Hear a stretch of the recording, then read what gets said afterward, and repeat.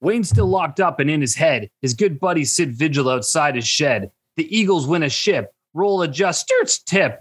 Meanwhile, Katie goes and twiffers Mary Fred. That fresh produce stand there, that's a beauty. What do you listen to? My favorite murder podcast. Taggart and Torrance podcast. The produce stand. Fucking sexy. It's Thirsty Thursday, and that means we are once again hanging out at the Produce Stand, a podcast paying tribute to the great Canadian show Letterkenny.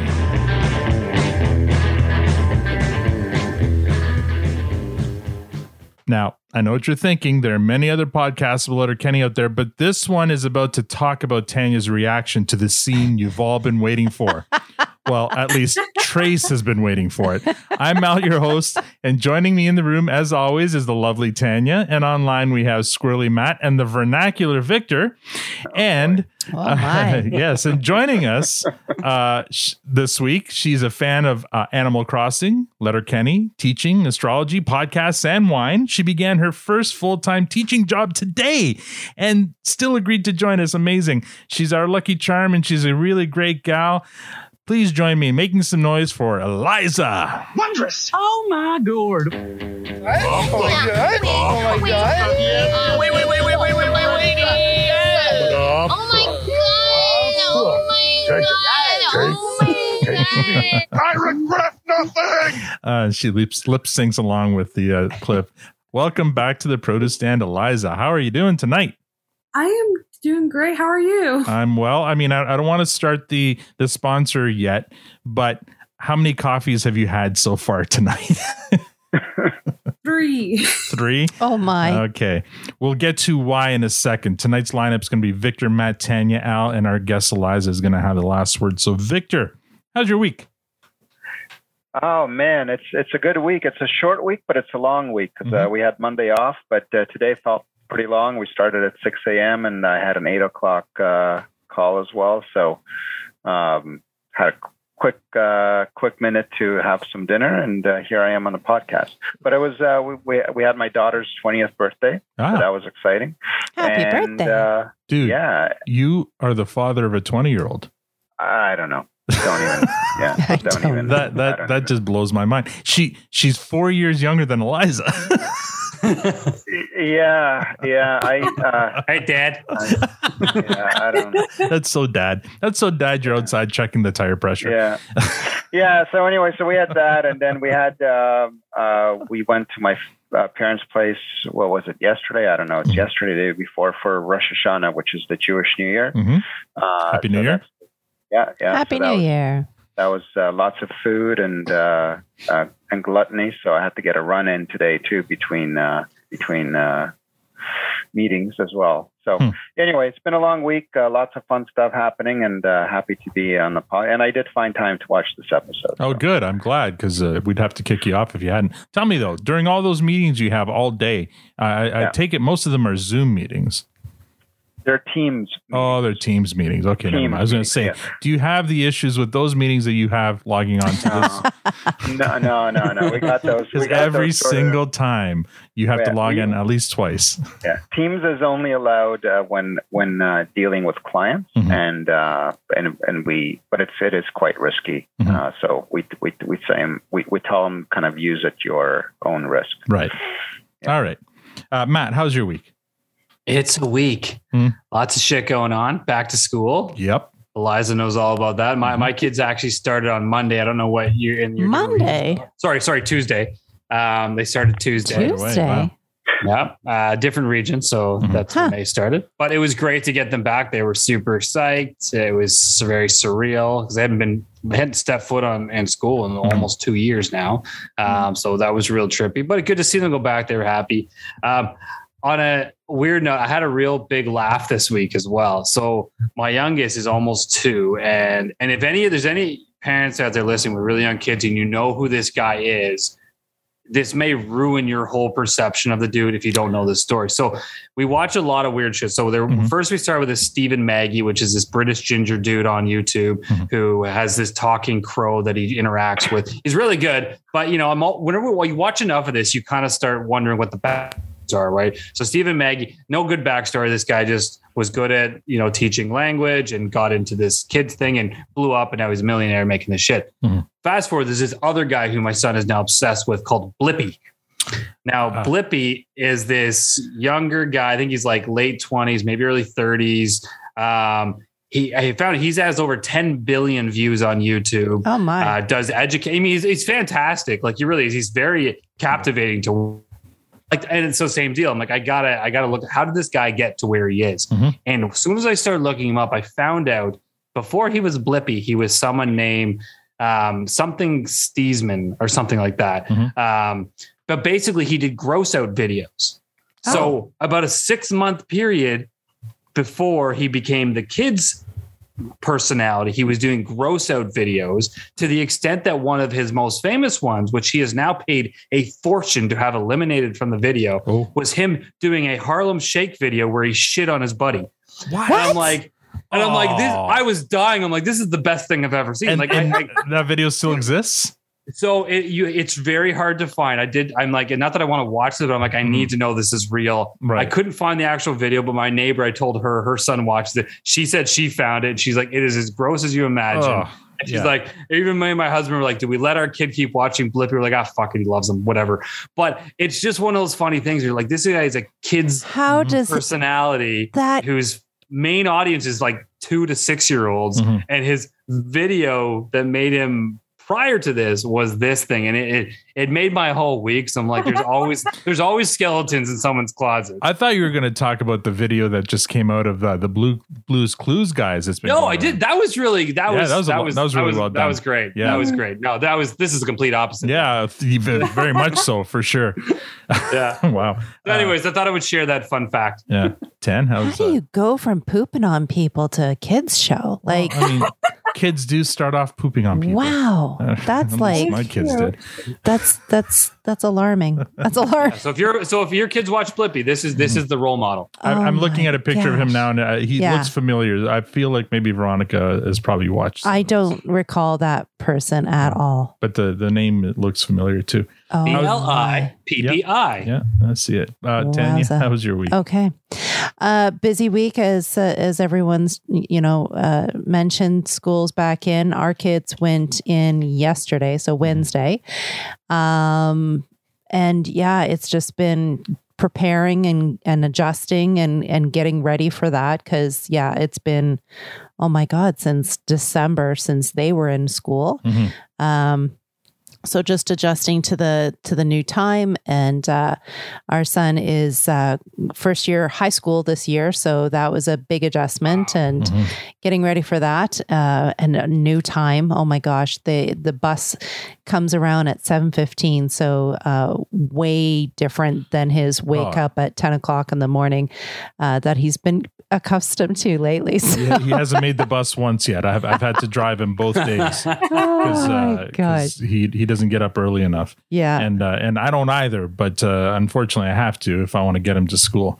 But it's funny because our daughter was bouncing off the walls leading up to the first day of school. She couldn't wait. Oh my gosh! And he did not. He was not impressed. He did not want to go back to school. But then when he came back from his first day, he was bouncing off the walls. He was so excited. He was so happy. Like you couldn't pay him to stop smiling. Yeah. He was so he loves his smiley happy and excited and just full of energy. And it was just so great to see him like in that, like just finally enjoying a little bit of what life is for that age. Yeah. He loves his homeroom teacher. So a good teacher makes a difference. Eliza, you'd pay attention. And I think he was just anxious because he spent such a summer of kind of being locked in, not because we didn't let him outside. We wanted him to go outside, but he's just a video gamer. That's all he does is stay indoors. And he went from a school of, how many kids are in the elementary school? 600 kids total? I think, yeah. To a high school where the grade 9 class alone are like 300. I think it's 1,500 kids in this high school. So he's experiencing something completely new. And I think he was just really nervous about it, but he came out of it as like a champ. And I think he's really going to have fun this year. Yeah, for sure. For sure. Eliza, speaking of school, what did you do today? I had my first day of school with my students. That's amazing. Congratulations. Congratulations. Now, you taught a class last year, though, but you were, what, like a sub or a fill-in or something? Yeah, I was like a long-term sub for 2 months. Mm-hmm. So it was like my class, but not really. Because I was definitely still a guest in the school. I was a guest in the with the class. And so this is my first actual class. It's mine. Mm-hmm. It's my room. My name's on the door. It's amazing. Yeah, That's it's great. so exciting. How does that feel? Was that a very surreal moment walking and seeing your name on the door? Oh yeah. Well, I had to put my name up because they just handed it to me. They put it in my mailbox and they're like, "Okay, go put this on your door." So I put it up. But yes, it was definitely weird. And you did you had to prepare your classroom leading up to it, right? I think I saw some pictures. Like what did you do? I did a lot. So my school is kind of weird. So all of it's newly remodeled. So all of the walls are they're like half walls. Mm-hmm. So they don't go all the way to the ceiling. So you can kind of hear the other classes really well. Oh dear. Oh wait, so it's kind of open. You should be efficient. Oh wow. Did they mismeasure, or was this on purpose? Oh, this is one of those hippie schools that Tanya went to when she was in grade school. I had that school. No, I think it's just a remodel that they didn't do a good job on, and so they mismeasured. Oh yeah, that's cool. We heard it. Victor had it right on. So, and how did day one go? Today was your first day. Yeah, it went so good. I have 2 classes because I teach dual language, but I'm not bilingual. So I teach just the English side of dual language, and then someone else teaches them in Spanish. Oh, sounds like they mismeasured on that one as well. Melbourne Jack will appreciate this, but basically you're the Senor Chang of your school. Then you're teaching. That's exactly what I am. Absolutely. Awesome. Yep. No, all my students speak Spanish, and I do not. So brilliant. Interesting. How do you wait a minute, I don't understand. How do you teach a language you can't speak? Is it just like... Well, I teach them in English. Okay. So are you teaching them English, or are you teaching them Spanish? I'm teaching them English. So that's very common is overseas and stuff. A lot of people teach English as a second language and not have a clue how to speak the main language. Oh, so you're teaching ESL students, basically. English as a second language. Yeah, some of them are native, but they're all bilingual, even if they're not ESL. Right. And so, which is really cool because they've all been learning 2 languages since at least kindergarten. Mm-hmm. Okay. And they're now in 6th grade with me, so they're all. Where are you again? I'm in 6th grade. No. Where in the U.S. are you again? Oh, I'm in Oregon. Okay. A high Spanish population, Oregon? Very much so, actually. Oh, at least in my area, the more populated areas. All right. I wouldn't have guessed that. Interesting. Mm-hmm. Well, we also have a really big Russian population. And so. Excellent. And everything went well today. And did you tell your class you're going to be on the produce stand tonight and everything? And I did not. No. Don't do that. No, Tanya and I had that conversation. Like, we told Owen, you know what? Maybe don't tell mom and dad.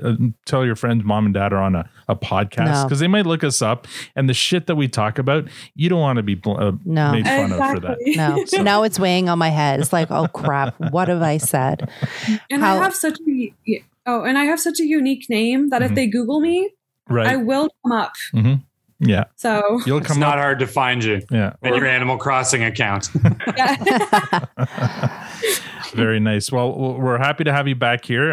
It's been a while, I think. Well, other than the Ag Hall socials, I guess we couldn't fit you in last season. So I think it's been at least 2 seasons, right, since we had you back. Yeah, I think so. So it's great to have you back. And I know you're 5 coffees in, but Tanya, would you like a coffee? Yes. Victor, would you like a coffee? I'd have a coffee. Matt, would you like a coffee? I'm really surprised we're not having coffee right now. Great, because as you know, Diabolical Coffee is now being served at the produce stand. It's devilishly good coffee and diabolically awesome swag. And there you go. Matt's modeling his Diabolical Coffee t-shirt. There's a roast for all tastes and even some you didn't know you wanted. You can order whole bean, coarse, and standard grind espresso. Sorry, I didn't mean to say that. Espresso. Or if you're like Tanya and me, there's a K-Cup option for single cup brewers. And for the duration of this season, you can use the promo code Produce Stand for 10% off anything in the store. That's 10% off all coffee and merchandise. Thank you, Diabolical Coffee and Eric, for your support this season. And speaking of support, welcome to new Twitter followers. We have 10 new Twitter followers this week. Sean McCormick, Blake Smith from Melbourne, Arkansas. Nola 504 from New Orleans, Louisiana. MR Comics from Ohio. Caitlin Storm. Chris Pillar from Syria.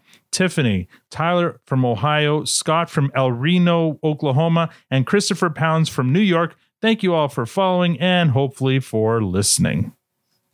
Previously on Letterkenny. Last week, we recapped and reviewed the first episode of Season 8, Misfire. That episode got a fresh rating from yours truly and a clearance from everyone else. According to our scientific Twitter poll, 68.4% of you agreed with me, 26.3% gave it a clearance, and there was actually 5.3% who gave it the episode a compost. So tonight, we recap and review the second episode of Season 8, National Senior Hockey Championship. Victor, have you done your homework? I have. Matt, have you done your homework? Certainly. Tanya, have you done your homework? Yes. I've done my homework. Eliza, have you done your homework? I did it like an hour ago. What? I did it. Welcome to the club. Well, that's so Victor of you. I know. Well, don't bore us. Get to the chorus. All right, we open with another TSN show. This time it's the TSN hockey panel featuring James Duthie, Darren Drager, Jeff O'Neill, and Bob McKenzie. I know these names mean nothing to Eliza or Tanya or probably Matt. So Victor and I probably. And the segment is the quiz. Just it's not. It's a segment of the TSN hockey show. But anyway, the panel are talking about the National Senior Hockey Championship final between the Kerry County Eagles. He's already arguing with me. Oh my God! You just got the blue spatula. Victor is shaking his head. Yeah. Okay. The final between Kerry County Eagles from Ontario and the Three River Lakers from Quebec. Production note: there is no such thing as the National Senior Hockey Championship at the AAA level in Canada. The national champion is the winner of the Allen Cup, but teams that compete in that represent regions, not provinces. So this is a completely made up tournament, and TSN does not cover this tournament. So the TSN panel are pontificating on which players in the tournament they would build a team around: Jonesy, Riley, or Jean-Jacques Francois Jacques Jean. Shorzy isn't mentioned as an option. So O'Neill goes with JJ Frankie J. Drager chooses Jonesy, who is apparently a two-way player. Who knew? McKenzie chooses Riley. Duthie goes off the board and chooses Shorzy, comparing him to the combination of Claude Lemieux and Claude Giroux. Again, these are only things Victor and I would appreciate. And O'Neill changes his mind and also picks Shorzy. Duthie disagrees. And then McKenzie offers his rebuttal, which is the funniest part of this. Don't care, James. Which is Bob McKenzie. Anyway, no one will find that funny unless you're a big hockey nerd. So we'll just move on. And then we cue the theme. So, Victor, what did you think of this cold open?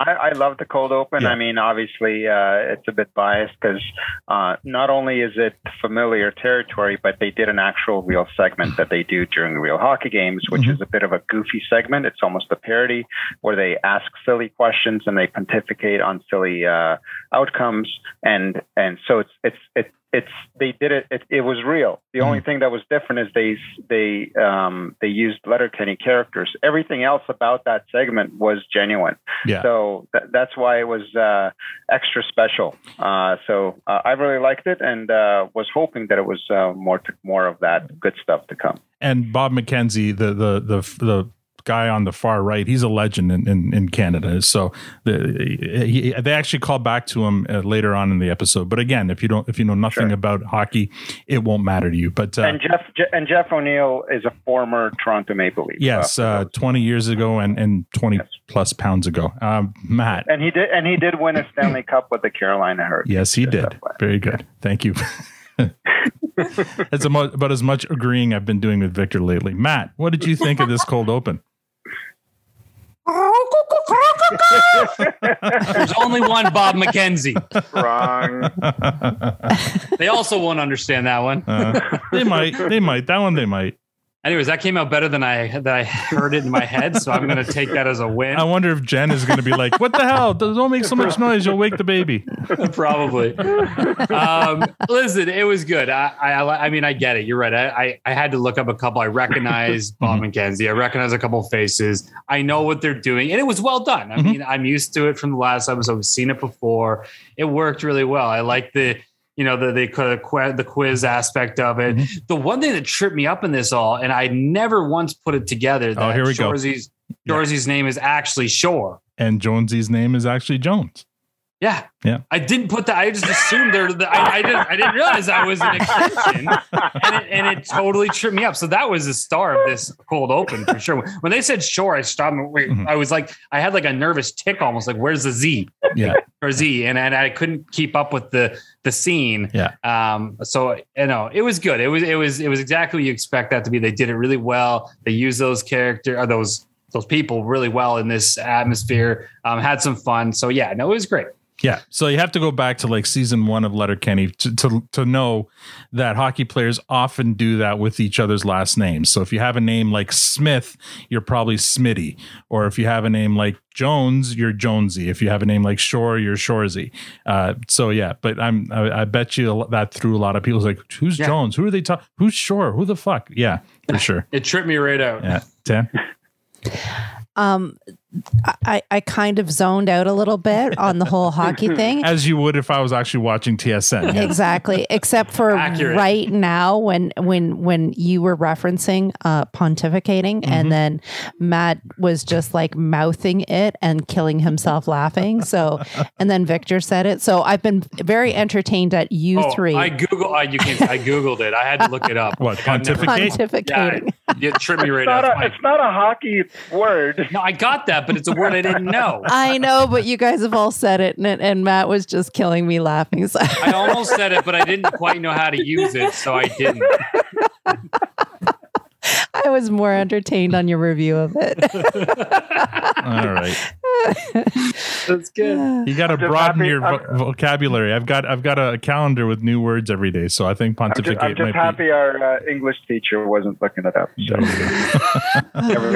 everything is good with she's the world. A Spanish teacher. How do you say pontificate in Spanish? El pontificate. El pontificate. El pontificate. In French Canadian, it would be pontification. Oh, man. Right. Oh, pontificado. Pontificato. Yeah, I'm sticking O on it. Anyway, Matt, so is that what that's all you got for the cold open? Yeah, weren't we on to Tanya already? I didn't know. I'm pretty sure we were. Oh, were we? Never there mind. we go. I didn't want to move on. I got you, Tanya. Don't worry. Chad burned me. I'm still Hubby's like, going to leave you to dry. And I know, got right? you back. Don't worry. Because I'm sitting in the back seat. So because you were also zoning out. So anyway, what did you think of this cold open? I just said. Yeah. We already did me. Okay. We're then. going on to you were Eliza. clearly listening because you quoted what she said. Yeah. Well, I don't know if she was done or not. Do you have nothing else to add to that you just... I said I was more entertained by you three talking about pontificating. All right, let's move on then to Eliza, who I'm sure has a ton to say about this. Right, Eliza? Tell me. Totally. Who's your favorite Mackenzie? Bob Mackenzie or Gord Mackenzie? I love how your eyes just like I went... can tell them apart, honestly. With this cold open, I am kind of with Tanya here. Mm-hmm. So the first few times I watched the show, I totally binged it. Mm-hmm. And all of the hockey scenes, I absolutely zoned out in. Yeah. And so I was so confused when like Riley and Shorzy were like big leaguers and they were like on the TV and they were getting shown with their hockey skills. And I was like, what? Like, weren't they bad at hockey? Like, that took a long time for me to make the connection. Like, multiple watch throughs of the season of the show to get it. So that was that. But yeah, I definitely zoned out a lot. But now it's true. I always thought they weren't as good as they made them out to be too. That I definitely thought about that. When they were playing with the junior team, they because they skipped leg day, remember? But once they applied themselves, when they joined the senior team, they became the best players on the senior team. Yeah, which I gathered that way later on, after like 3 or 4 watch throughs of the whole show. Yeah. And so then I was confused about that. And then overall, I feel like this this whole cold open could be a preview to what the show Shorzy will be like. You know what? Watching this, I was thinking the same thing because, we'll talk about later we'll talk about later how he starts acting later on in the episode. That's kind of not like the Shorzy we know. But sorry, go on. Oh, but no, that was pretty much it. Yeah, I just feel like it's a big preview to Shorzy. And I really was so confused and I used to zone out all the time on these scenes. But now, after forcing myself to watch them and like see actually what happens, I appreciate them a lot more, and now I pay attention to them. But I think it's just like the background music that gets me, and then like the lack of dialogue, I zone out. And so I think I need more dialogue to bring me back in. Very good. All right, we go on to after the theme to scene number 1. Squirrely Dan and Derry continue their vigil outside the ice fishing hut, while their good buddy Wayne continues to wallow about Marie Fred inside. Derry asks Squirrely Dan after Lavina Dick. Squirrely Dan admits his Dick courtship is over. Lavina Dick is a proud woman set in her ways. And while I am a man of traditional values, I draw the lines at primitives. Yeah, nappers are a wee bit square, eh? They are all kinds of L7s. Did you get a smooch out of her? No. And that ship has sailed. I broke things off with her. Besides, it's impolite to kiss and tells. Derry tries to play the good buddy card to get more details, but Squirrely Dan rebukes him with the proverb, bends enoughs and you'll breaks, good buddies. Derry admires Squirrely Dan's discipline and then draws on another proverb, if you stands for nothings, you falls for anythings. This will play more into this episode's theme. There is one gal Squirrely Dan wouldn't mind talking about, though. Yeah, you remember that gal's what stuck their fingers up some my bums? You mean the one who tapped on your back door? Yeah, the one that played crokinole in my basement? The one who had the keyless entry to your trunk? No, the one that tested my wind conditions? Sure I do. She's back for the summers. That's what she is. Mm-hmm. She was finishing up her kinesiology degrees with a focus on massage therapies. Ooh, buddy. She asked me if I wanted to go for walks, and I said no, because I don't want to go for walks, because I just finished dating a Mennonite, and that's all you can fucking do is go for walks. Favorite line of the entire episode So is that good. line. How the hell did he say massage? Like message or something like that. I was wondering that too. I'm like, what? How the hell did he just say that word? Yeah. I was wondering if it was a Canadian way to say it. No, that's the Squirrely Dan way of saying it. No. Derry suggested he'd take her for ice cream, but Squirrely Dan doesn't want her to leave until Wayne's feeling better, so she said she'd come and join them for a bit. Derry wonders if Wayne is thinking about Marie Fred in the shack. Squirrely Dan says, of course he is, but if she cheats, it's over, no exceptions. Derry adds, if you bend enough, you'll break, and Squirrely Dan finishes off with, if you stand for nothing, you fall for anything. Scene 2, inside the shack, Wayne, still watching Misfire, and it's still a horrible show, much to Victor's dismay. Wayne runs out of Gus and Brew and looks bothered. Scene 3, at the gym, Ron and Dax are hanging out. I'm going to take this one slowly here, so for Trace's benefit. At the gym, Ron and Dax are hanging out. The Big City Snipes walk up. They talk about their weekends. Ron and Dax did some dudes, and the Snipes did Stewart. The Snipes, as Ron and asked Ron and Dax for an update on Stewart's conditioning. With Rold's help, they illustrate that Stewart has achieved all of their fitness goals, deeming him officially yoked. The four get into an argument over whether Stewart is actually shredded or jacked. So he's shredded. No, he's jacked. Cut? You mean circumcised? No, jacked. Same thing. They are absolutely not the same thing. What's the difference? Rolled. Brad Pitt. Shredded. Tom Hardy. Jacked. Zac Efron. Shredded. The Rock. Jacked. Get it? Got it. Good. Production note here. Did anyone notice Darian and Connor, aka the Silence Kids, actually say something in this episode? And I actually got into not an argument, but a dispute on Twitter today, because Austin thought that the first time they say any words are in season 9. But no, they say it here, and I've got a clip to prove it. And actually, Patrick backed me up that they actually did say something. And here's the clip.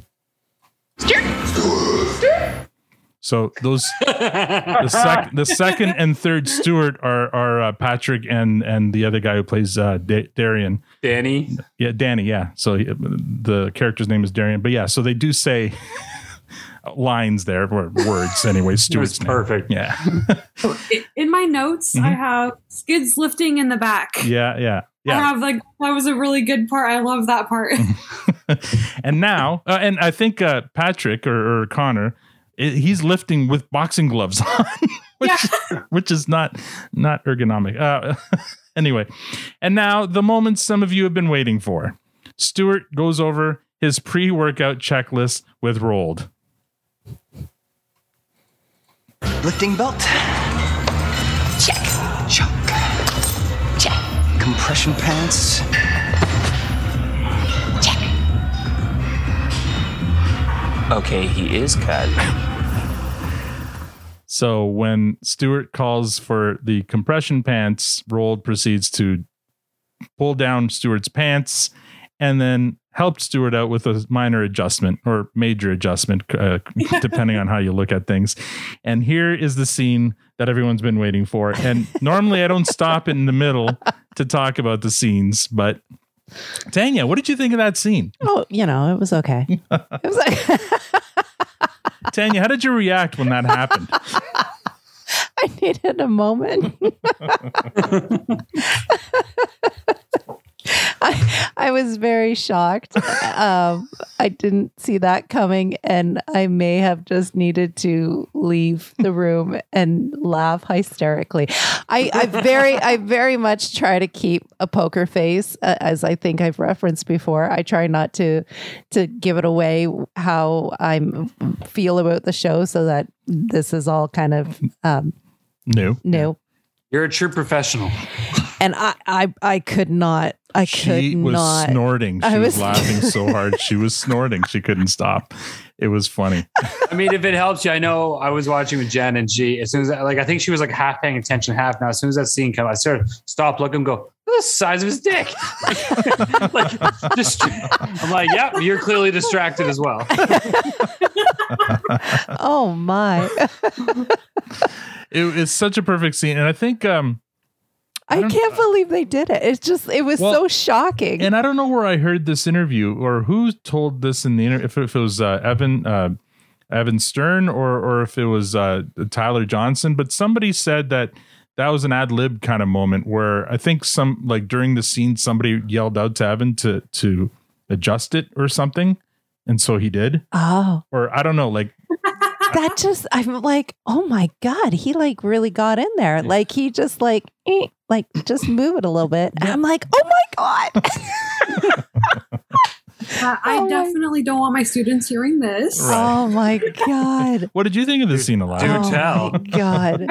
I thought it was so funny. I think this is one of the best Roald scenes ever. Mm-hmm. Like when he says Stuart, when he writes it on the whiteboard. Yeah. I thought that was so funny. I love and it. the Cheshire grin he gives after he's adjusted Stuart, he just kind of gives a grin to it's really funny, really well played. It killed me. Yeah. I've been laughing about it all day. I've been sitting there, just all of a sudden the image of him being adjusted. Oh my God. Victor, was Linda watching it with you? No, she tapped out after the last episode. She said, you know what? I think I'm going to take a break because she had enough of Shorzy's toilet humor. So she tapped out. So she missed out. She missed out. And I'm sure she wouldn't have been amused by it. Come on! Come on! It was just pure. I don't mean offended. I don't mean offended by it or anything. I just don't. I'm just knowing her. She would have been just whatever. I don't think she would have been so. No. What did you think of it? Well, so I kind of knew that scene was coming because I saw the meme on Twitter. It's everywhere. Yeah. So when we started making a big deal about it, I kind of realized that that's got to be that. Yeah. What else could it be? So, but it wasn't like his dick per se. It's the fact that Roald was going to nudge it. Yeah. So when I saw it, it wasn't a big surprise. Mm-hmm. Awesome. But yeah, I just I don't know. I didn't think it was as funny, I guess. Maybe if I was watching it with other like-minded people, it would have been more funny. Mm-hmm. But just watching it alone, it felt like, okay, whatever. Why are we looking at his big dick? It's all right. It was the grand reveal. No, I know, but I guess I was trying to kind of, because it's not relatable in any way because guys don't walk around like that at the gym. So I'm thinking, why did he not reposition himself? Is he showing off his muscles, or is he showing off his dick, or is he not even aware of it? And why is Raul adjusting his dick, and why is he okay with it? Do they have an intimate relationship? Well, they do. They touch. What is it in Uncle Eddie's Trust? They admit to touching swords or something, or what was it? I forget now. But Yeah. Okay. Well, so clearly there's like it's a friends with benefits kind of a thing. Yeah, probably. But I don't know. I just felt like I'm more like less about Rald and more about why is your dick flip out? Like what's going on? Anyway, I hope everyone got what they wanted from Tanya's reaction, especially Trace. If you had a video on me, I think it was pretty funny. Yeah. She got right up and started laughing. I think there were tears coming from my eyes uncontrollably. I think at some point I was on the ground because I was trying to quiet myself because the kids were asleep and I couldn't stop laughing. And then the snorting had started. And once that starts, it's kind of hard to get it stopped. So, yeah. All right, we'll move on to scene number 4. Katie and Bonnie are at the farm. They're about to go into Bonnie's truck and run an unspecified errand. They're acting very mysterious about it. Sure you want to do this? Can confirm. Katie? Bonnie. Don't kick a dead horse. Bonnie. Katie? Bend enough and you'll break. Stand for nothing and you'll fall for anything. And they get in the truck and drive away. Scene 5, cut to the hockey rink where Kate Burness and Tessa Bonham are gearing up for the Senior National Hockey Championship final. But first, they introduce a partnership for the final game with Tanis, who has mic'd out the Eagles players, and they'll be using their audio feed for the broadcast. They introduce Tanis, who's starstruck by both Tessa and Kate. This is so cool. I seen you win a gold medal in Vancouver in 2010. Oh, thank you. And Kate, I follow you on Instagram. You've got a great ass. So anyways, my little cousins, they love hockey, but what they love even more is those videos on YouTube of NHL players mic'd out. Mic'd up? Yeah, sure, whatever. But they love the Eagles. So to keep them interested in the game, I decided to provide them with videos of their favorite players mic'd out. Mic'd out it is. Commendable, Tanis. Kids in sports stay off the street. I love your hair too, Kate. Oh, can I shout out my crew? Yeah, sure. Have at it. Okay, well, they're right here, so come on, Oksa. Okay. Yeah. Hey, Axe, Slash, and Shania proceed to crowd the sports desk. Shania begins playing with Kate's hair before she finally throws to the game for the first serving of Mic'd Out. And immediately, Shorzy drops an F-bomb on camera while chirping JJ Frankie J about smoked meat because he's from Montreal, and likely that's what Tanis's bathroom report told him to pick on. Cut back to the TSN desk, and Kate and Tess are looking like they're regretting their Mic'd Out decision. Next scene. Back at the shed, Derry and Squirrely Dan are joined by Squirrely Dan's new gal, Ellen. Squirrely Dan begs Derry not to mention the finger in the bums. Ellen sits and says hi to Squirrely Dan and then to Derry, who immediately begins to giggle. Derry, did Dan tell you to put a finger up his butt? No. Dan, you didn't tell Daryl to put a finger in your butt. No.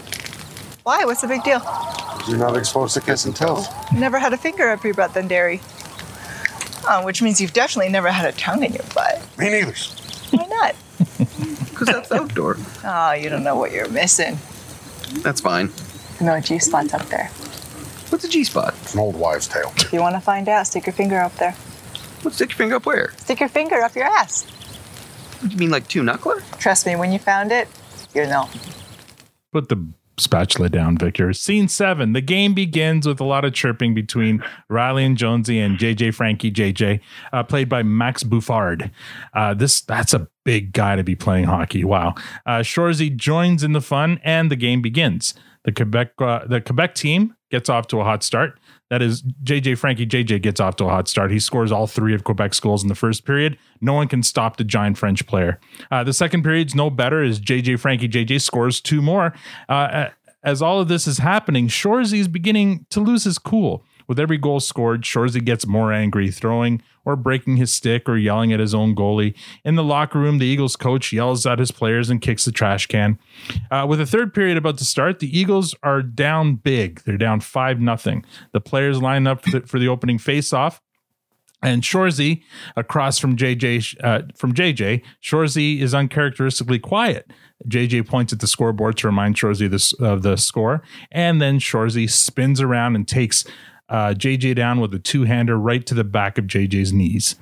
The big man crumples to the ground or to the ice, and Shorzy jumps on him, throwing punches. The two teams brawl, and when the dust settles, JJ is helped off the ice, and Shorzy is kicked out of the game. This leaves it up to Riley and Jonesy to make the comeback, which they do, scoring 6 straight goals, helping the Eagles win the National Senior Hockey Championship. Production note. So a couple of historic references in this scene. First, the slash by Shorzy is likely a homage to when Bobby Clark broke the ankle of Valery Karlamov in the 72 Summit Series. You got to be a hockey nerd to understand that reference, but it was a big deal in Canada. And then when Riley and Jonesy raised the championship trophy, they knocked the lid off the trophy. And this is probably an homage to the 2008 Memorial Cup when the cup fell apart in the hands of the winning team, the Spokane Chiefs. But how fucking small the cup was the best part of watching those two idiots lift up that tiny little trophy. Yeah. I love that you give the history and like the background of all the hockey stuff because it all goes completely over my head. Yeah, that's why I bring it, because we're trying to give you guys a little background as to why maybe this is an important. educational show. There you go. No, I appreciate it. I feel like I appreciate it more now. Oh, good. Scene 8, back at the gym. Stuart is squatting his personal best weight as Ron and Dax and the Big City Slams watch on. Stuart credits his personal best to his personal besties, Ron and Dax. This makes Rold feel left out. The Big City Slams put a stop to the personal besties talk. They're only on phase 1 of the plan to prepare Stuart to fight the city dealers. Remember, this is why he's doing this. Phase 2, Stuart needs to learn how to fight. For phase 2, they've enlisted the help of Tyson and Joint Boy. Next scene, back at the shed, Squirrely Dan returns from his walk with Ellen. Derry isn't there, but then he emerges later from the bush. Squirrely Dan asks him where he was, and Derry gets a little cagey with his response. Derry asks how his walk went with Ellen. Squirrely Dan admits the butts talk this time was a bit jarring. Was it? You didn't think so? I don't know. I respect Ellen's for liberal views on sex and sexualities, and I'll try anything once, but... except heroin. Except heroin's, of course. Yeah, I'm told heroin will get you. But Ellen and her free spirit kind of made me miss Lavina Dix in her traditional ways. She is Lavina Dick. She's Lavina Dick, all right. Whereas Ellen is loving a dick. Correct. There is such a thing as too much butts talk, and the gal ought to be fucking aware of it. I didn't hear it until now, but you can hear Wayne's show in the background. Yeah. Derry asks Squirrely Dan if he isn't just a wee bit curious about what's up there. I know what's up there. Well, there could be merit. Derry, did you check? Check what? Your oils. I love that. Did you check your oils? Just then, Katie and Bonnie arrive from their mysterious task. Squirrely Dan asks them where they've been all day. And then we cut to a slow motion musical scene with Katie and Bonnie entering the Fricks bar. Katie goes up to Marie Fred and delivers one of her patented box shots right to Marie Fred's Twiffer. And then they walk out. Cut back to the outside of the shed. The Hicks pass around some cold puppers to celebrate. Scene 12. Inside the shed, Wayne is still watching the show, but it seems this is the final episode because general public has learned to love his effeminate troupe and Miss Fire. He proposes to Miss Fire and she accepts, and the audience erupts in applause as general public ends the show by uttering Miss Fire's catchphrase, "Excuse me, seriously, please, and thank you." Outside the shed, Wayne kicks the door open and emerges from his dungeon, finally. Good, buddy? If she cheats, it's over. No exceptions. Bend enough and you'll break, big brother. Now, if you stand for nothing, you'll fall for anything. Can confirm. So? It's pitter-patter.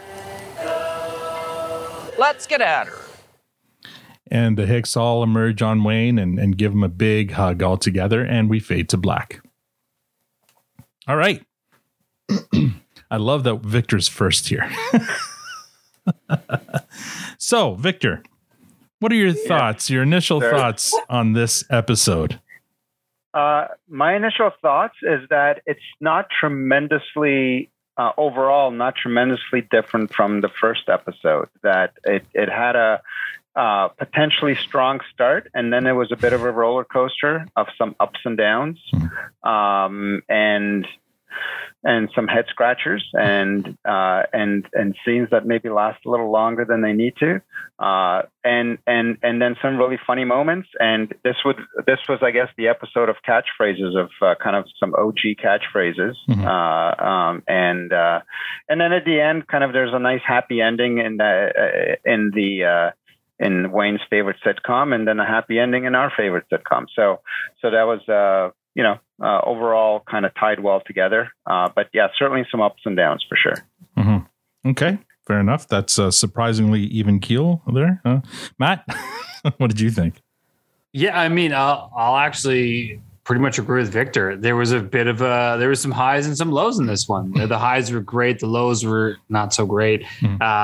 I thought the Stewart reveal, that whole scene, I think was a perfect scene. I think we've all been leading up to that, and it worked really well. Everything about that scene made me laugh. So that was a great, fucking fantastic scene. I did not enjoy Tanis this episode.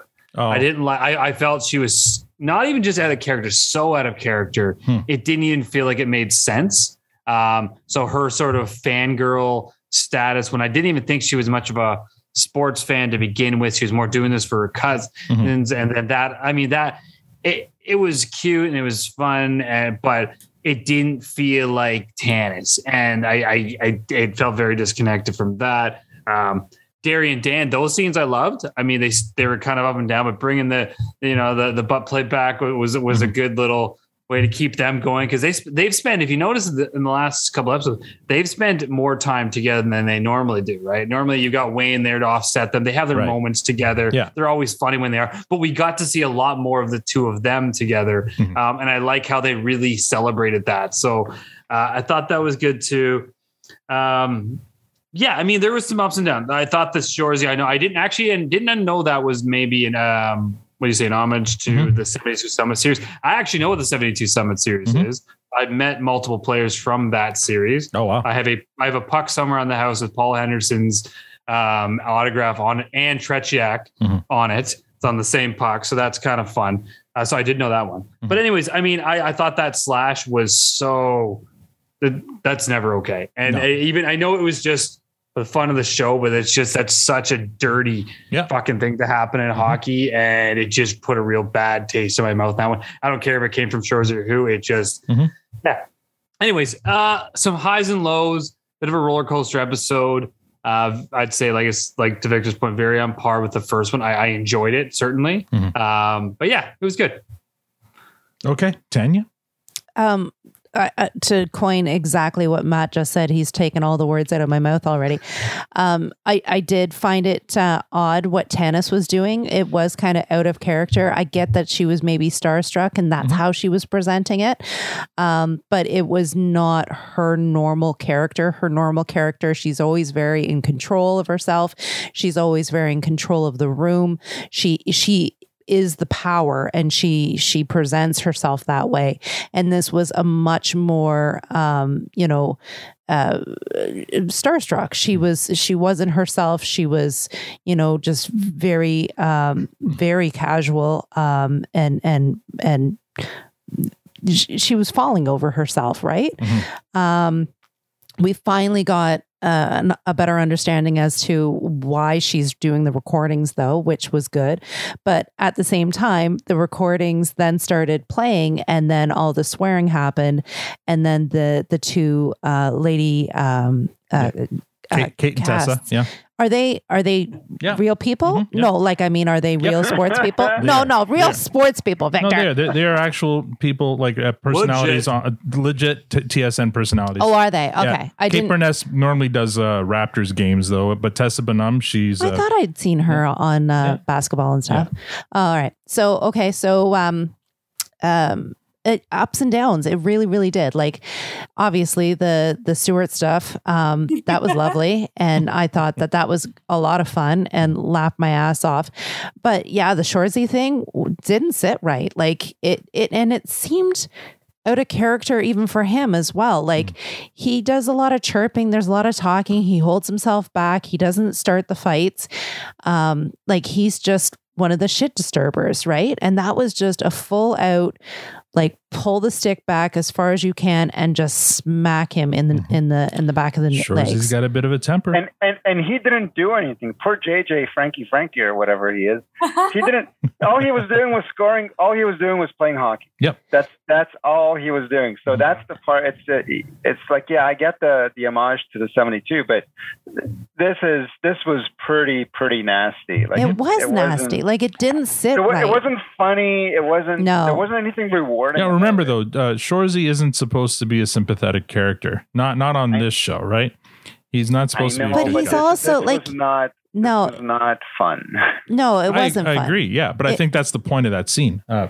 It wasn't fun, and it seemed off character for him as well. Like it didn't seem like. No, I think it's revealing a new part of his character. I think.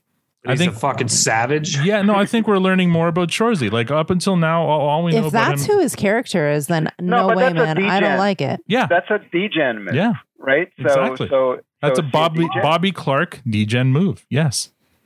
No, he's all talk. He's always been all talk. Don't shake your head, Victor. That was Bobby Clark all the way. That was Bobby Clark is the man who broke Varlamov's ankle on purpose because Varlamov was making Team Canada look bad. That's exactly what it's supposed to make you feel. So it's exactly what happened. Well, knowing nothing of that, it was just off. Victor's shaking his head, but he knows I'm right. I'll let you guys duke it out when it's your turn. So, what was the whole butt play. I thought that was comical. How Squirrely Dan was saying he's went for enough fucking walks. That was super funny. So good. So between that, between Squirrely Dan and Stewart, those were the highs, and I didn't feel it with Shorzy at all. What was I going to say now? Oh crap, I've forgotten. No. Anyway, if it comes back to you, you can interrupt me. I shall interrupt you. Go for it. Yeah. Okay. So this episode, they went back to the TSN stuff at the beginning. I didn't enjoy it as much this time as I did last time. I really enjoyed it first time. This time I just thought they went a little long. That cold open in this episode went a little long. I look at episodes 1 and 2 of this season as kind of part 1, part 2. Like I think they run into each other. They're that's like, it's a 2-parter.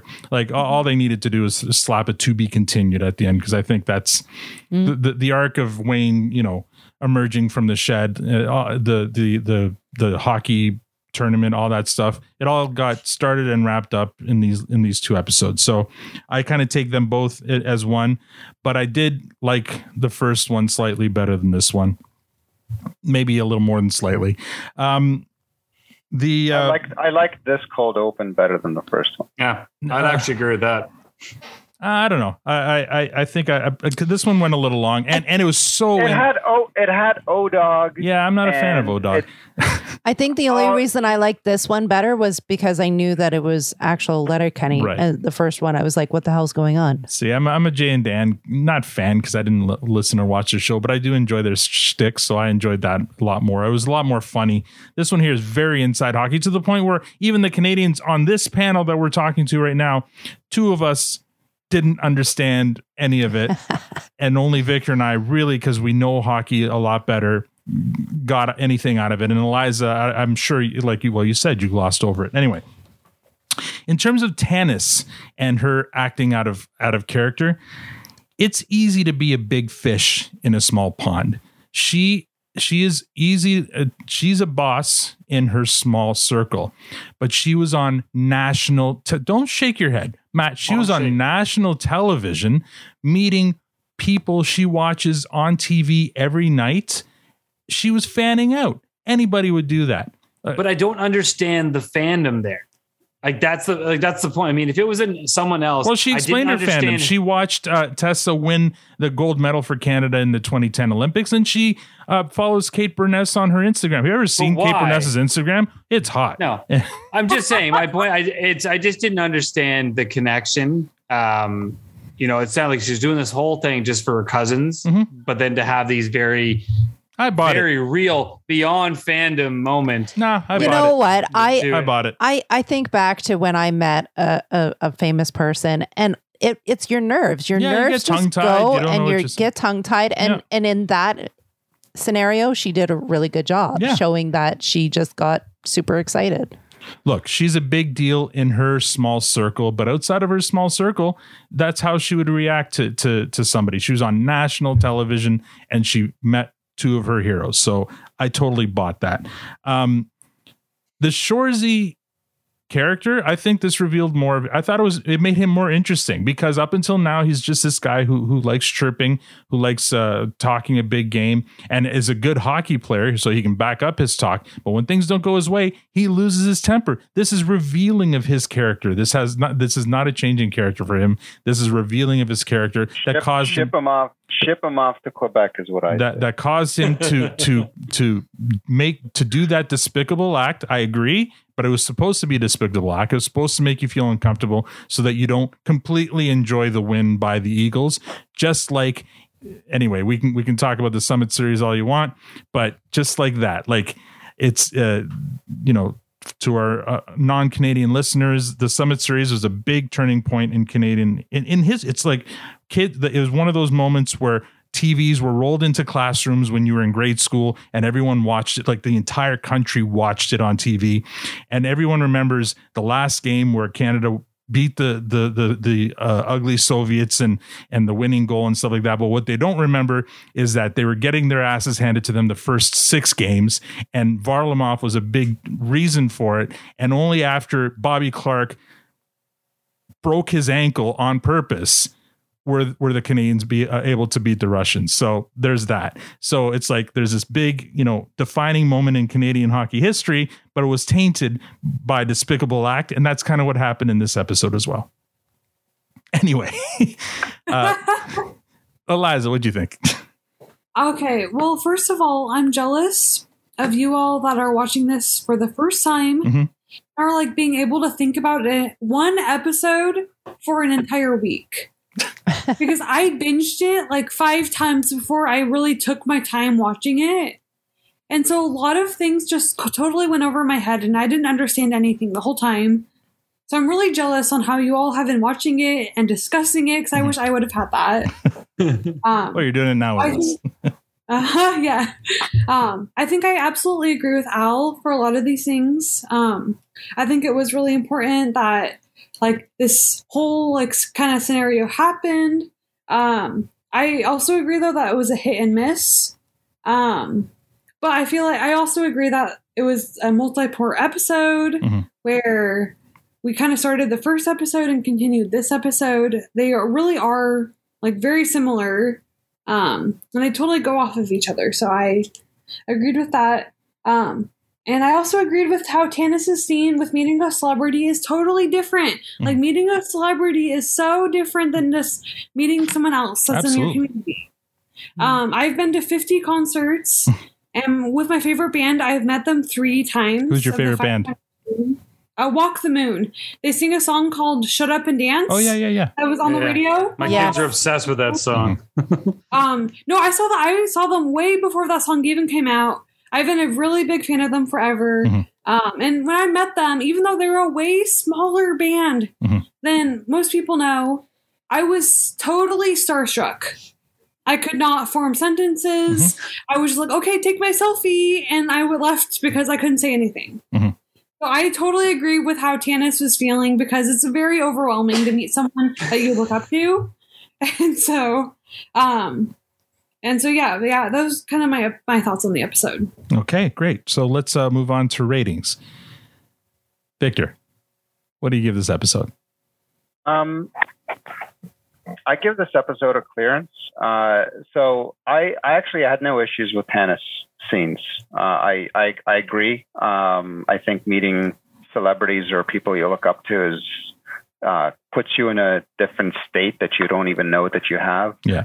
When I got to meet one of my favorite actors ever in the world at an airport, and it was very Who was it? Shocking. John Candy. Oh wow, you got to meet him? Yeah, I would be a blubbering fool if I ever met John Candy. Yeah.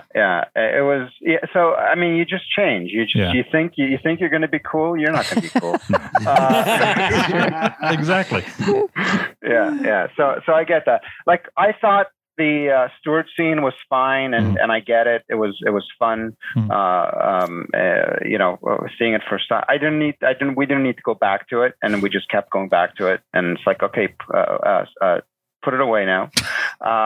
And the bum talk. It's funny, right? Because it's self-aware, like that. Squirrely Dan had the best lines in the whole episode. He did, yes. And he called it out. It was jarring. The whole talk, all that talk was jarring. And it's like, all right, on with it. And then it's like, and you made the face, Al, the tongue in the butt. I mean, there's just some things that I know it's just not... we don't need to talk openly about, and it just. I guess kinesiologists are just more comfortable with body parts than everyone else. There you go. Yeah. So it was kind of that stuff. Like it was supposed to be funny, but it wasn't funny, and they knew it wasn't funny, and that was a bit of a detriment. But yeah, and then the whole thing with Wayne, like, so basically Wayne went through this traumatic thing, but the way he got over it is by watching the world's worst show, binging the world's worst makeup show, and just it was just so ridiculously bad to the point of being just bad. It was just so bad. And then once the final episode runs, he emerges victoriously from the shed, saying, "Okay, now let's roll through all of our cliche lines and and roll off into the sunset." So it was both funny and also a little bit silly at the same time. But overall, for me, it's a definite clearance, no doubt about it. And that's my story. He needed time to grieve. That was his grieving process. Sure. And you know what? I agree. Especially early on in this pandemic, I couldn't watch any new TV. I was always looking for safe, comfortable stuff to watch. I must watch like a dozen old movies I hadn't seen in years, just because I didn't want to watch anything new. I just wanted to watch something comfortable. And all the new stuff was Pandemic just... and Outbreak. No, like Young Guns 1 and 2 and fucking Airheads and just like all the really crappy 90s stuff. I binged through all of that. Like Encino Man, did that hit the list? Encino Man we watched, Empire Records. I just needed I just needed comfort. So and a lot of those movies I'll admit aren't great. Just like Misfire isn't a great TV show, but they're nostalgic and comfortable, and I needed it at the time. So I completely understand what Wayne went through there. Hey, Cannonball Run is the world's worst movie. There you go. I should have watched. You know what? I might put that one on my list. Matt, what did you think? Yeah, I won't sugarcoat. I'm with Victor. It's a clearance. It's a strong clearance for sure. Like I said, there's highs and lows. I hear what you guys are saying about the Tanzine. I still didn't completely buy it. You're not wrong with your opinion, but it just felt so far from her that I had a hard time grasping it. But yeah, highs and lows. And then what we've touched on here, I think what they did too is, yes, Al, this was a 2-part opening to the season, which almost makes me wish there was an extra episode this season just to make it go a little bit longer, because this is a continuation. But they've closed out a couple storylines, which means it gets me excited for what's coming. I don't know what's coming because I said I'm in new territory myself, which is awesome. And yeah, they closed out the Wayne story, and I think they closed it out well. I like that whole scene where he stepped out right at the end there, did his thing. They got excited. Oh, funny you should say you want an extra episode this season. This season is a 7-season episode. No holiday special. 7 episode season? 7 episode season. Sorry. There's no holiday episode. But there is 7 episodes instead of 6. Well, there you go. So maybe that was intentional. Maybe, or maybe it was in lieu of a holiday special that they gave us. But they didn't do that last season. No, they didn't. You're right. Last season was only 6 and there was no holiday. So yeah, who knows? Maybe it'd be interesting to talk. Because I think you were spot on with that. This is a full episode almost. Maybe that was by design, or once they got into the writing, they're like, we have to split this out, but already had ideas for 5 other episodes. So either way, I thought it was fantastic. I loved how his friends all supported him wholly there, setting up shop outside, waiting for him to come to grips. They're like, we're here if you need us, do your thing, and we're here when you're ready. And he came out, pitter patter, let's get at her. And Wayne's back. So I can't wait to see what comes next. Yeah. Excellent. 10. I have a thought, and I know this isn't a safe place to ask, but I'm going to ask it anyways. Eliza got your back. Oh, no. The thought came across my mind the other day, and I'm like, and now I just see the photo that's up on your screen. So I've never had a fishing hut. They moved the fishing hut? Yeah, obviously, because you can't leave it on the ice. Right. No, I know that, but there's like it's not even anywhere near any water. Like I would think that it would just be on the shore somewhere. Some people bring most people bring their huts home. Like they put them on a trailer and bring them home. Like they're on skis or whatever, so that they He's can talking real talk right now. Yeah. But it doesn't look like it's mobile. Well, that one there it's like it's very stationary, but that's their fishing hut. It's got the sushis and sashimi sign. Yeah, on it, I know. I saw the sign and stuff, and I'm like, well, where's the lake? Yeah. Like, there's no lake anywhere They nearby. probably just drag it out. Honestly, the lake could be right behind them in that shot. They could just literally hook up an ATV or a snowmobile or whatever and drag it out. Or that could be the sled shack too, actually. But it's got the sushi and sashimi sign on it. So it was a fishing hut. That's wasn't what makes it me before? think. Well, there was 2. They had their fishing hut that they spent that winter in instead of the produce stand. Did they fish in that? Yeah, they fished in it. Yeah. But then they also built the sled shack for a place where the sledders can go. So I don't know. It could be either one, but because it's got the sushis and sashimi sign on it, it tells me that it's the fishing hut. Gotcha. But usually fishing huts, I don't think fishing huts usually have windows, and this one has a window. So I don't. Yeah, I've been in ones that have windows, stoves. Okay, name it. I've never been in a fishing hut. I just I never have. But with all the racy activity we got in this episode, that's not the question I expected. But there you go.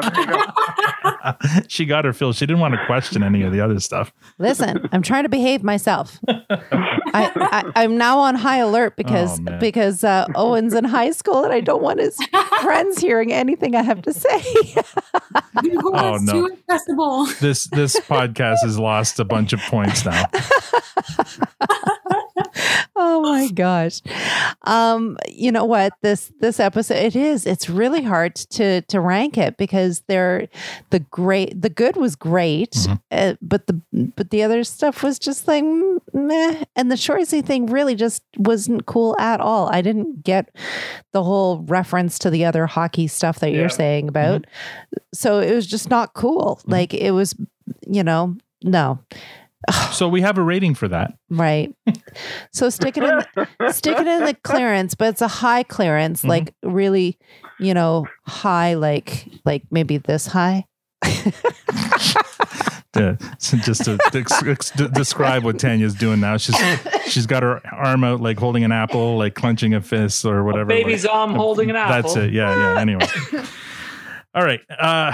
This one for me is a clearance as well. So while part 1 to me was a fresh all the way, I really enjoyed it. And maybe it's just because they went to the well one too many times with the TSN stuff. And I personally didn't find the TSN stuff in the beginning of this one as fun or entertaining as the TSN stuff in the beginning or in the other episode. So it's a clearance. I enjoyed, Squirrely Dan's amazing in it. He's got the best lines in this episode. The hockey stuff. We're learning more about Shorzy. And so to me, it was not a fun thing to watch, but I think there's a dramatic thing to watch, and there can be drama in comedy. And I think in this case there was drama, and we saw a side of Shorzy we haven't seen before. And I think, it just revealed a part of his character we didn't know there was. Well, and now, but so again, I also didn't know the full history behind that. And now listening, it's clearly a complete reference to that. It'd be interesting to know what the thinking was behind wanting to reenact such a highlight and also a dark time for Canadian hockey. Well, because I think it's also kind of a a bit of a, what's the word I'm looking for? Something that does kind of separate Canadians a bit. You know, this is such a big deal, but it's one of those things where if you're not 100%, you know, a supporter, and look, the story of the Summit series, I love it. It's a great story, and it's part of our history, and it was an exciting time that I wasn't even alive for. It happened in 72, so I wasn't even born yet. I couldn't give a care about it. My Summit series is the one where Gretzky and Lemieux teamed up and scored that infamous goal, because that was in my lifetime. That was my childhood. Sure. That was a lot more meaningful. Nobody got molested and abused on the ice. Yep. It was except the goal. Agreed. And also, and for a newer generation, 2010 in Vancouver was theirs, right? Yeah, that's my son. That's like Luongo was his favorite goalie, and that was that series. So I get it. I just there's nothing.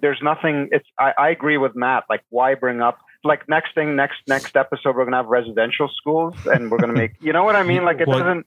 I wouldn't put it past them. I mean, they tackle the indigenous stuff. So yeah, well, we'll see. So anyway, So anyway, it's a polarizing thing in Canada. Like those who still think it's important, obviously older than even us, will say either you think it was a great win or you think it was a dirty win.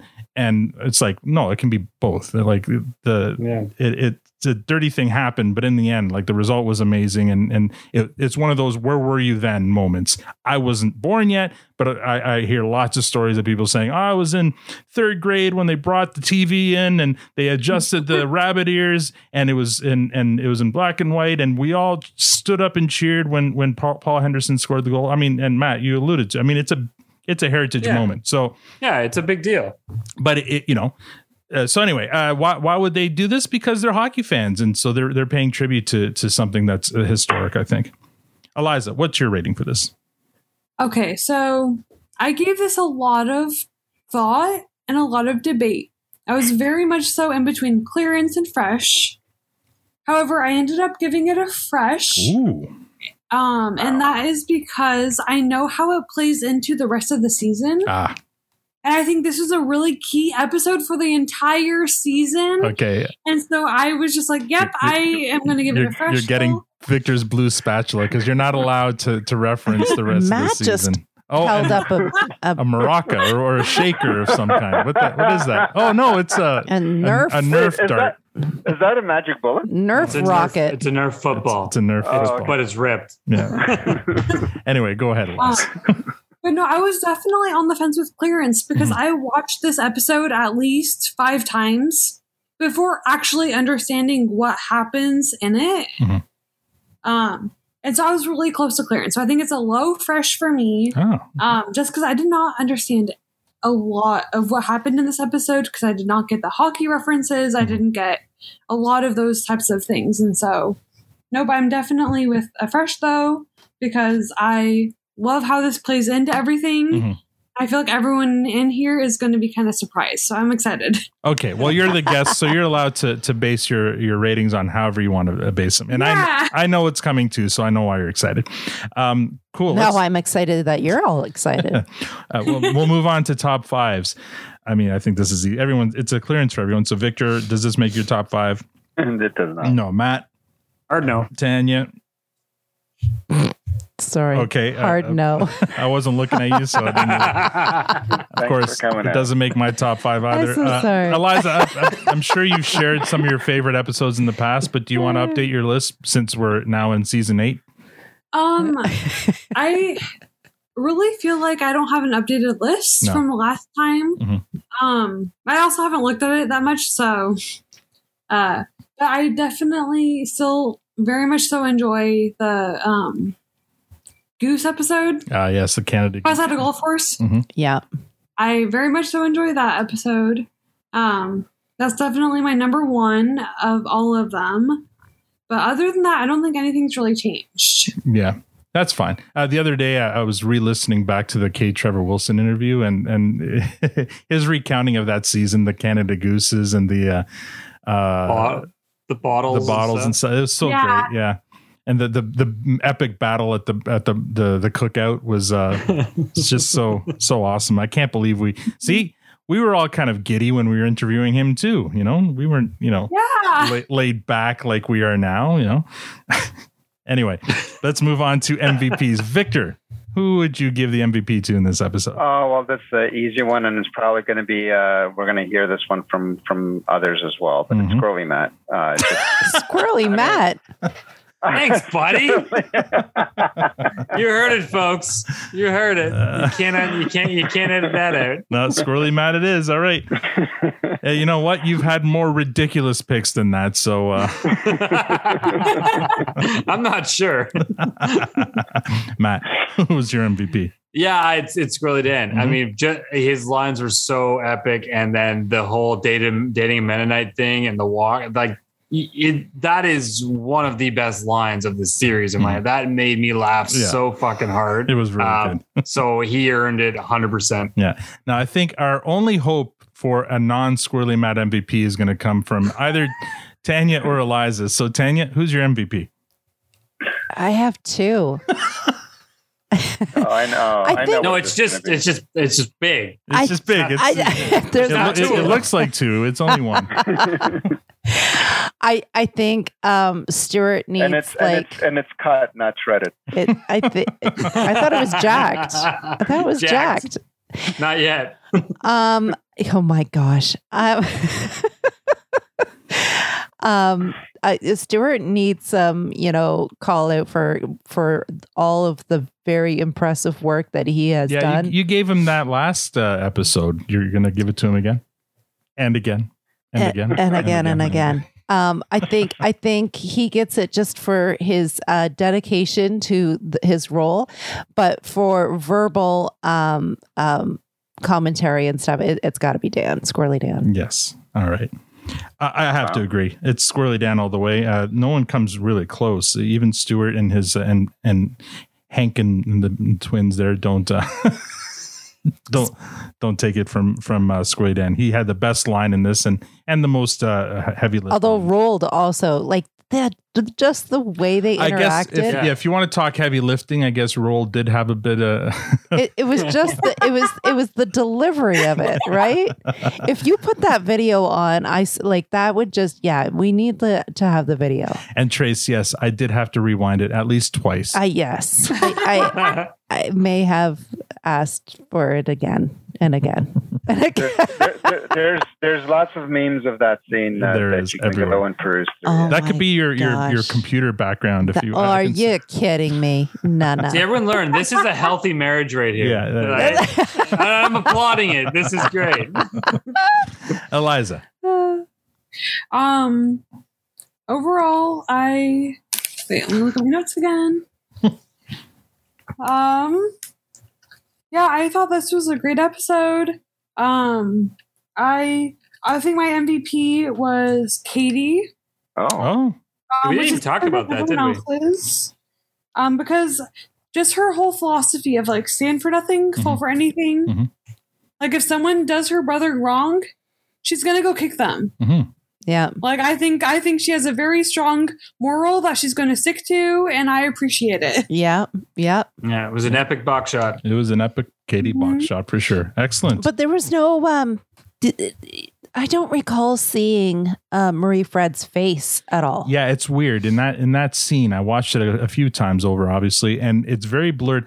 But through the blur, you can kind of tell it's the actress, but it seems intentionally blurred. I don't know why. So maybe it isn't the actress. Maybe they got somebody who looks really close to her.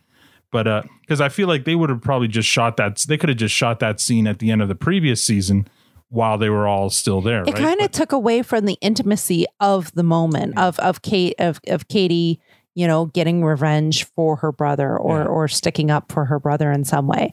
Like all you saw was like through the leg shot and the leg coming up. So maybe it wasn't the actress. Maybe they had to improvise and do kind of a blurred Marie Fred. But yeah, I mean, yeah. So what do we think of that? Like, does anyone have any other addition to that part? Like, Katie goes in and Katie's done the box shot 3 times. Mm-hmm. She's done it to Tana. She's done it to the first girlfriend, Angie. And in those ones, you got you there was interaction. It was a personal Yeah, I know what you're saying. You've crossed the wrong girl, and there was that intimacy of it, and that just didn't play out this one. Mm-hmm. It was almost an afterthought, but it was still kind of a fun scene. But and I think they probably put it in there just show again setting up for future events, but to show how much Katie will what Katie will the lengths she'll go to drive all the way to Quebec, and we're still figuring out how far Quebec is from where they are, or whether they took the produce stand portal, space-time portal to get to Quebec faster. It's in the back of the produce stand. In the back of the produce stand. But yeah, she went all the way to Quebec just to deliver a message to Marie Fred. Yeah, and it worked. I mean, I think I agree. I think it was an afterthought shot that they did. They didn't have the actress available. Is my opinion. Maybe that was her. But more likely they just didn't. And then we should do this. But at the same time, I think it kind of worked. I mean, they were so hard strung on, if he cheats, that's it. Like they not even to give her the satisfaction of seeing her reaction is almost an extra shot at her. Like you don't even get a scene. We're showing you what happened to you. That's all you fucking get by moving back on to life. And I feel like a lot of people are like angry about that because they want to see Mary Fred mad about that because that's definitely not a fun situation to be in. Yeah, there's like no interaction at all between Wayne and her. Like there's no closure. There's it was just like there's no here's your ring back. There's none of like, not that they would take it there because of just the type of show that they are. Very clear they didn't need to. Yeah, and then also the benefit a lot of times, I mean, maybe not a lot of times, but you could find yourself in situations where you're forced to be in a close situation with that partner, but they have the benefit of living, I don't know if it's 5 minutes or 4 hours, but they live in other provinces. 5 minutes via produce stand portal. They don't need that. They made it very clear and cheated. We're done. There's no exceptions. Yeah. And what else is there to explain? We can make our assumptions on the rest, but it doesn't matter. It's irrelevant. All right. We have no listener comments this week and no news to share. Oh, well, I guess there was a new bit of news today. What's his name? Her, the guy who plays Jonesy. Is it Jonathan Her? Jason Her or Jonathan Her. Yeah, the guy who plays Jonesy. Anyway, I think he just got engaged today to his girlfriend. So nice. And I think we found it awesome is blocked as well. Oh yeah, and she's been blocked. Oh no. What happened? We don't know. She can't figure out why. But Riley is following her on Twitter, but Jonesy blocked her on Instagram. So she's conflicted. It's Andrew Her, not Jonathan. Yeah, you're right, Andrew Her. So yeah, he just posted today on Instagram that she said yes to the proposal. So there you go. Oh, congratulations! Yeah, congratulations. She said yes to the proposal and no to awesome. Anyway, so we'll go with final thoughts here, closing thoughts. Victor, what are your final thoughts? Final thoughts are we did episode 1 and 2, so I feel like it's a fresh start with the next episode. So I'm kind of looking forward to that. I'm expecting that we're not going to get another TSN cold open because I feel like that was probably insulated for these 2 episodes. Hopefully. So sorry, was that out loud? That was out loud. Now, to be honest, I could have had the entire episode of just of TSN. Dude, then just put it on TSN. Exactly. Yeah, TSN parody. I mean, I watch TSN anyway. So, but this is TSN funny. So, so I could have had the whole episode that way. But I predict that we're going to get a clean slate with the next episode. So I'm kind of looking forward to that. And, since we didn't have a great season last time, I'm expecting things to really move in a forward direction with the next episode. Eliza, you went off camera, but you were incredible again. Your insight is fantastic. Your notes are daunting, and your comments are always welcome. So I appreciate that about you, and looking forward already to your next visit on this podcast. And I expect great things in terms of just I know you're into astrology, so I expect great things for us for this podcast. Right. Now that we've had you on, Just to be clear, we're not into astrology, but we have you on. You speak for yourself. You're right. Tanya is. I'm into astrology. Victor and myself. I don't know about Matt. We're not really. We're more into astronomy. Astronomy, yes. But we appreciate the good luck you bring us, and hopefully we can reward that again with a really cool guest soon. Matt, final comments. Yeah, Eliza, always great seeing you. Now that I knew that there is still only one Eliza in our little podcast family, I had a little bit of epiphany tonight as well, where I didn't, and it had never occurred to me, but it's probably very true. Eliza, you triggered a moment when you said, is that how they say massage in Canada or massage in Canada? I'm like, this probably happens a lot to other fellow Americans and people around the world when they hear things they don't understand in this show. Is just the concept or the immediate reactions? Oh, that must be how they do it in Canada. Like, yeah, it probably happens more than we even think about it when we're like, no, we're making fun of ourselves half the time in this show, and it's so far from. But also, even though our population is small compared to other places, like 35 million, second largest country on the planet. We're really spread out. So the regional dialect, because we're so spread out, can get, you heard, was the last episode where we're like, I didn't understand a word the Newfies were saying, but Matt kind of did. So there's still some of that too that happens. And I've traveled all over the US, and I find that even very much the same in the US. You go anywhere from Louisiana to North Dakota, you got they're like two different languages between those two places. So it happens, and it's just interesting. But there's also many more, 10 times more people in the US. So for that, yeah, no, I hear you. So it made me laugh thinking about that. There's probably a misconception or just a general thought of who we are, and I love it. So think whatever you want. Or feel free to ask us and we'll tell you yes or no. We'll laugh either way because we are very good at laughing at ourselves and we always enjoy it. But anyways, always a pleasure having you. Victor, call it right. Your comments are always welcome. Please keep shaping the youth of tomorrow. Create some epic people out there. I know you will. You're a wonderful person and always welcome on the show. Thank you, guys. Awesome. Tanya, your final comments. You're such cutie patootie. Thank you so much, Eliza. Such a pleasure to see you. I'm totally into astrology too, so don't let these guys say anything else about that. It is totally too cool. It is. It's awesome. Absolutely. It is. It is. I've been doing it for, oh my God, since high school. How's that working for you? It's a thing. It's a thing. I have an astrology reader, and we go. It is a thing. It is a thing. We go to her. She is so amazing, and does the stars and does a whole CD for us, and we do it for our birthday. Generic description. We do it for our birthday presents or get together, and she is totally nailed so many events in our lives and called out or not nailed. So no, she totally did it. Anyways, I'm with you on it. So anyways, I appreciate that. Yes. You guys are so funny. I love coming out and you just laughing at the guys on the panel here. They're just, just hilarious. Can't wait to see more of this episode. Can't wait to see where this is going. And that's it for me. Eliza, thanks for coming. We always love having you on. Feel free when you have your time to for your final comments to call out any of your students. The ones that you think are gonna pass or fail this year.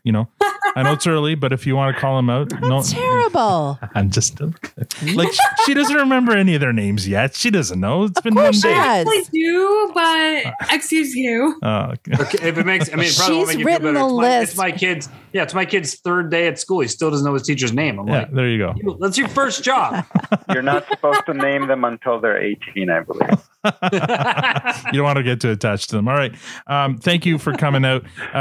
I'm looking forward to the rest of this season and kind of pumped because I completely forgot that this is a 7-episode season. So it's going to be, some extra fun and looking forward to that fun. Eliza. I am so happy I was able to be here tonight. About 30 minutes prior to our meeting, I was like, I'm tired. I don't know. I hear you on that one. That was this one man. too. I took a nap. But I decided to stick with it, and I'm so happy I did because I had such a great time. I also would have felt really bad about canceling last minute, so I just don't do that kind of thing. Well, we appreciate that you didn't. But overall, I am so happy that this is just a community I can lean on. I can totally rant about my students, and no one in our group chat will ever know any of them, so it's totally okay. We all need a safe place. Exactly, yeah. So I love that this is just a place that I can go. I love Letterkenny. It's been my life for years now. And I'm really happy that you guys made this space. So thank you guys. All right. I'm going to play us off here with a song from this episode. It's called This Too Shall Pass by the great band OK Go. Let this marinate for a little bit.